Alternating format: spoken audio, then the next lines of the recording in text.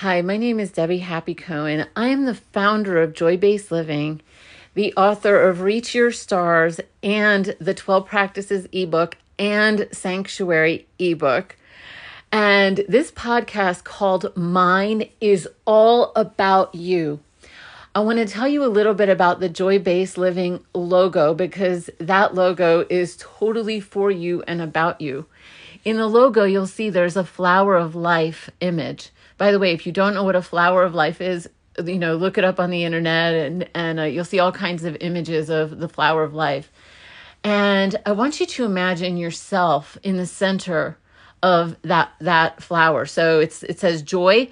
O is the flower, right? So you're in the center of it. I want you to imagine that when you wake up in the morning, that you're looking around you. Imagine that flower is like 3D, so it's surrounding you. And that each one of the dots around you are people who are being kind and loving to themselves and to each other. And the orange lines are the network between them. And the circle on the outside is kind of like the container of all of your relationships, even though they kind of go into infinity because everybody, 6 degrees of separation, right? So it keeps on going out.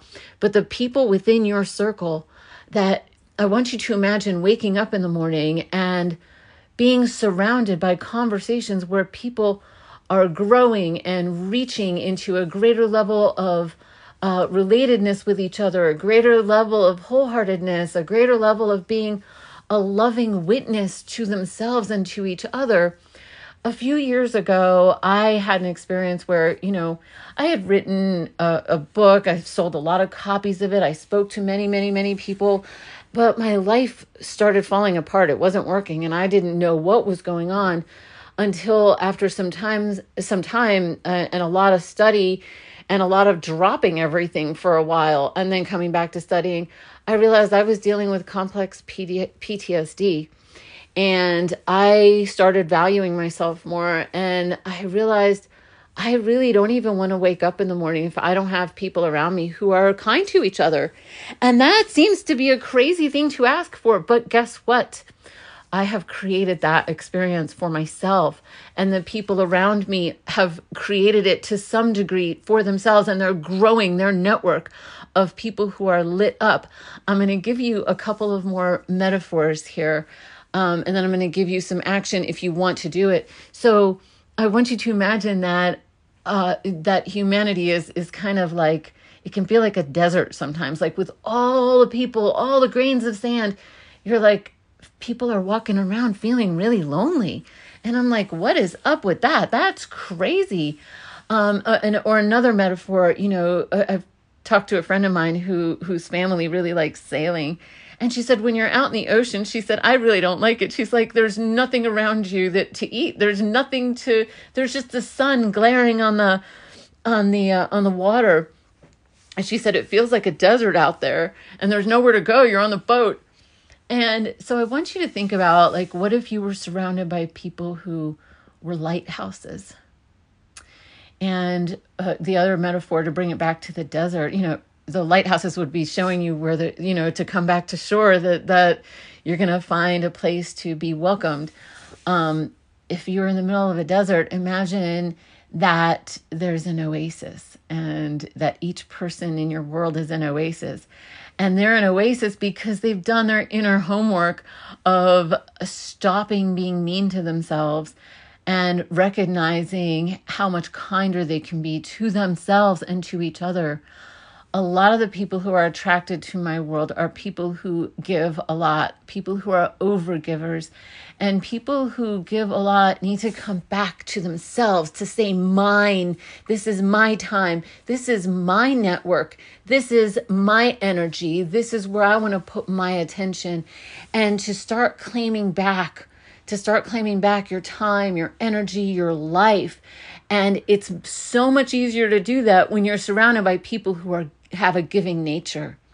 When I was surrounded by people who were kind, but they either had a lot of problems or they knew other people who had a lot of problems and it consumed them, it made my world not as joyful.